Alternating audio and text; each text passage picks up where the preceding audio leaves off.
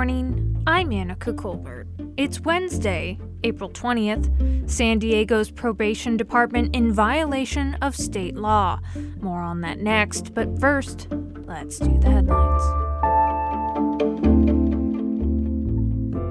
A new report found that violent crime went up in San Diego County last year. The report comes from the San Diego Association of Governments, or SANDAG. It found a 3% increase in homicides, with more than 30% of those tied to arguments. The SANDAG report also found increases in rape and crimes against seniors. However, the agency also notes that overall crime rates in 2021 were at historic lows for the region. The San Diego City Council voted 8-1 last night to sell Tailgate Park near Petco Park in downtown. The plans for it aim to redevelop it from a 5-acre parking lot into a community area with retail and residential space. The development is called East Village Quarter. The San Diego Padres will buy the lot for just more than $35 million. A number of people spoke against the project, saying it wasn't the best use for the land and that the deal was practically a giveaway to the lead developer, which happens to be the Padres. San Diego County Supervisor Nathan Fletcher took a test flight in a new firefighting helicopter on Tuesday. He wants his fellow supervisors to approve spending $16 million on the twin-engine helicopter. With two engines, if one goes down, the other one's still going, so you can fly at night.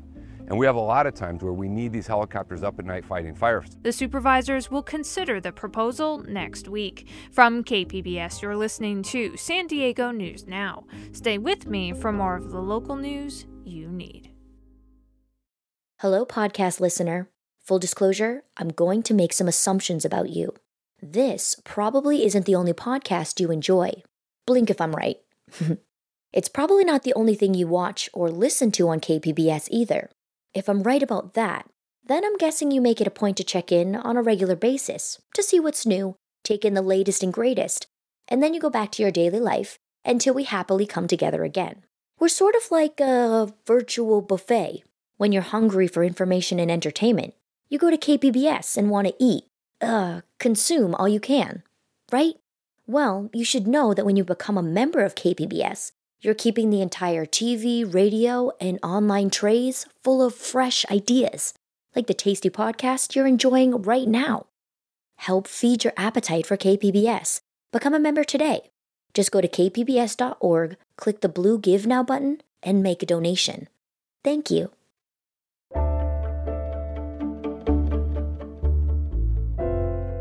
San Diego's probation department has been violating state regulations that protect juvenile defenders. iNewsSource reporter Jill Castellano has the story. Under state law, youth in juvenile detention centers can only be locked in their rooms if they present an immediate danger to themselves or others. But in January, the State Corrections Board found that San Diego probation officers were locking juveniles in their rooms unnecessarily, sometimes for more than 4 hours, without a clear justification. Sandy McBrayer is the CEO of the Children's Initiative.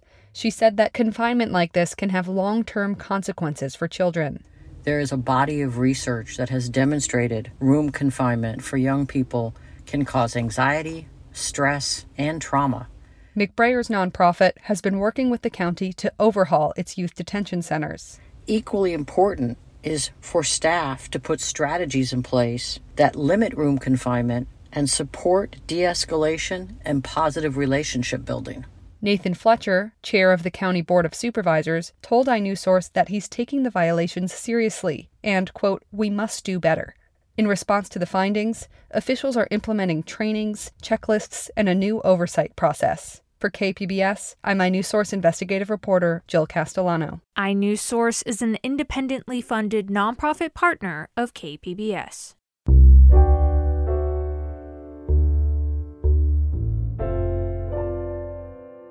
A federal judge in Florida overturned the mask mandate for travelers that was put in place in January of 2021 to prevent the spread of COVID-19.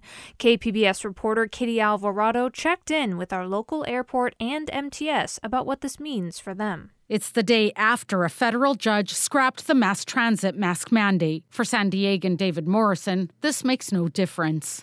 We still are in a pandemic. I am not going to go riding on the bus, the trolley, public transportation, the airlines, and take my mask off.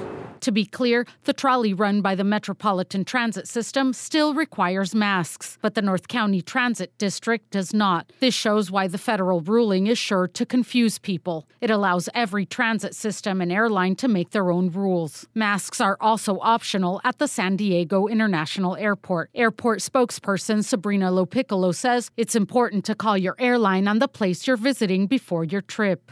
Whether you're traveling domestically, internationally, there's going to be different rules. Just do your due diligence before you arrive at the airport. Kitty Alvarado, KPBS News. The Biden administration says it'll only appeal the ruling if the CDC thinks it's necessary. In an effort to combat a rise in deaths among San Diego's homeless population, a Chula Vista outreach group is creating a street medicine team to serve the health needs of unhoused South Bay residents. The nonprofit Community Through Hope will soon be providing emergency relief services, wound care, hygiene products, food, and other items to residents of encampments in the region. Bella Martinez is the Community Through Hope program director.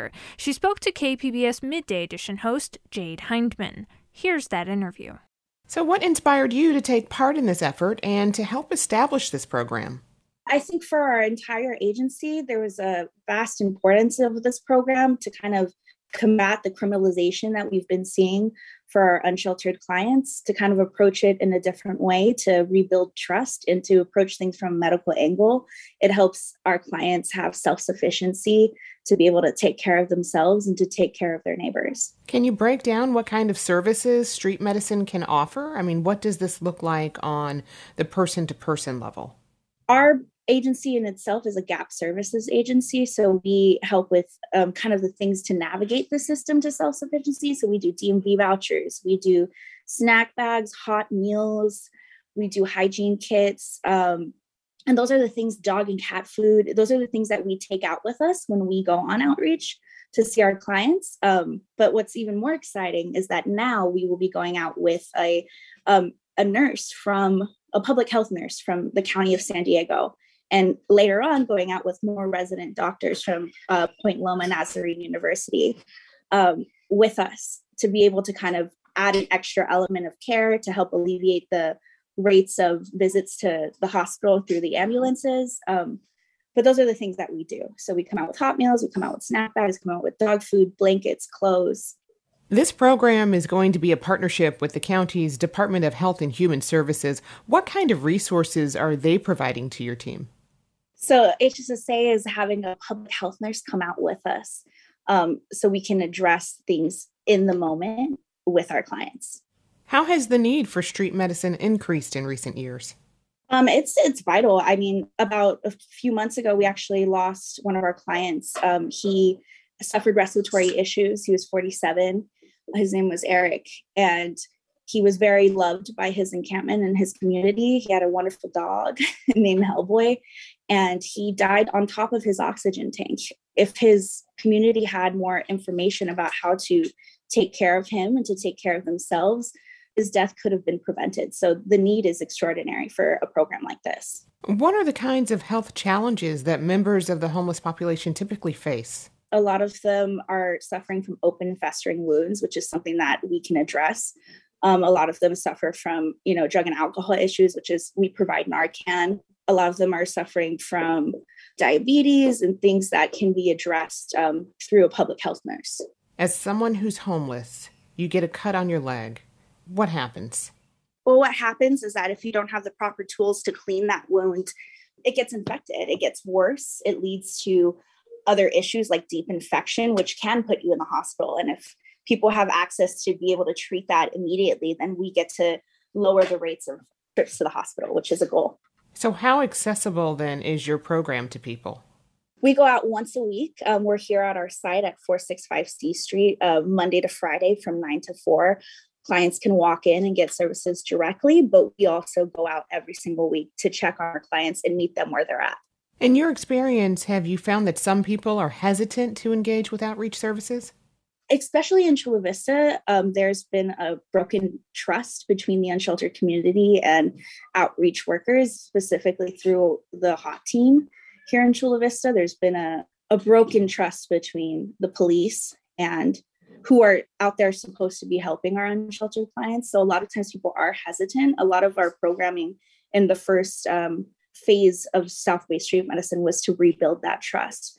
Sometimes they see outreach workers and they don't want to talk to them because they think that they're going to get in trouble. But when they see us in our blue and green shirts, they know that we're here to help and not to hurt. And that was Community Through Hope Program Director Bella Martinez. She was speaking with KPBS Midday Edition host Jade Hindman.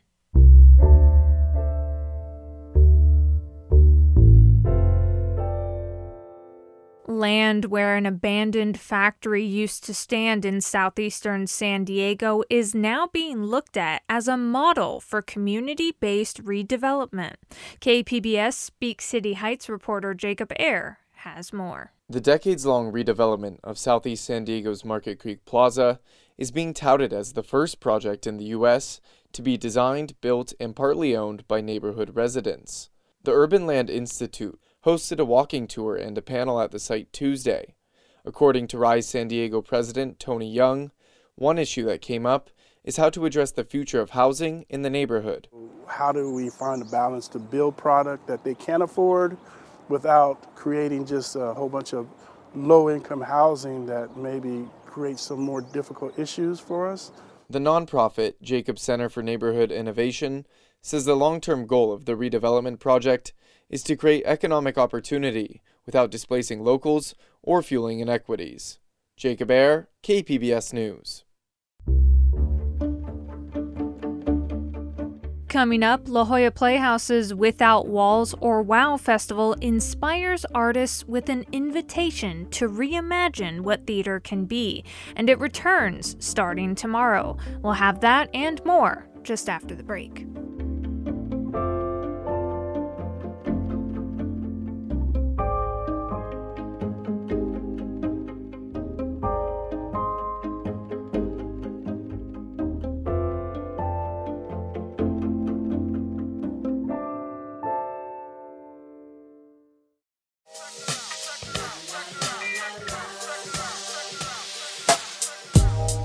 Hey, this is Parker Edison, host of the Parker Edison Project on KPBS.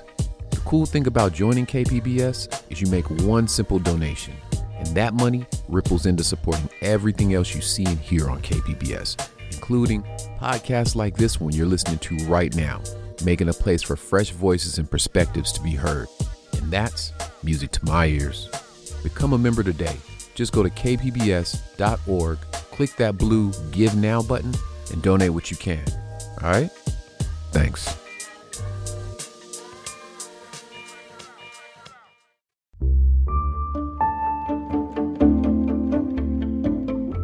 More than half of California voters would be willing to pay more for items that didn't contain single-use plastics. That's according to a new poll. Those voters will have an opportunity to vote on exactly that in November, with a ballot measure that would require all single-use plastics in the state to be recyclable. But as KCRW's Daryl Satzman reports, business and trade groups are expected to put up a big fight. The poll by the environmental group Oceana reveals more than 90% of California voters are concerned by the damage wrought by plastic pollution, and almost as many support government policies to reduce single-use plastics, which make up most of the plastic pollution that finds its way into the ocean. The November ballot measure would require all single-use plastics to be recyclable or reusable by the end of the decade. Think shopping bags, utensils, and product packaging. The proposal is backed by environmental groups whose efforts to get a law passed in the legislature have been stymied by powerful business lobbies. This time around, groups like the California Chamber of Commerce and the California Retailers Association are expected to wage a fierce fight to defeat the measure, saying it would cost individual consumers hundreds of dollars a year as businesses have no choice but to pass along their higher costs. I'm Daryl Satzman in Los Angeles.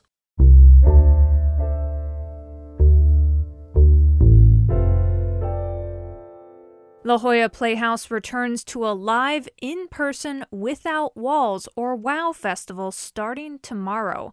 WOW offers interactive and site-inspired theater from local, national, and international performers. The Playhouse describes the festival as, quote, an invitation to reimagine what theater can be through intriguing and playful experiences. KPBS arts reporter Beth Accomando spoke with some of the artists for a preview of the event. Sometimes the most liberating thing for artists is to put constraints on them. I am inside of the box, which is my set. This is a 2x3x3 little box, and this is where I do the entire 90-minute show. Dominique Salerno put constraints on herself in order to create a tiny, site-specific stage that she could take with her anywhere. I wanted to defy limitations by throwing them right into my creative space.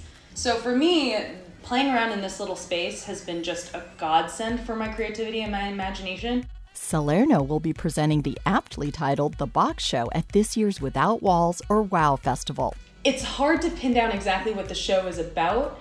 I would say the show is about imagination, exploration, and joy, and really pushing yourself to see the dark and the light that can come out of real creativity. Creativity loves constraints. That's Bridget Roundtree of Animal Cracker Conspiracy. When you don't have everything at your fingertips, there becomes a certain necessity to use what's readily available, or in the case of site-responsive work, to have the ability to respond and think on your feet and creatively solve problems, which I feel like is absolutely part of any artistic process.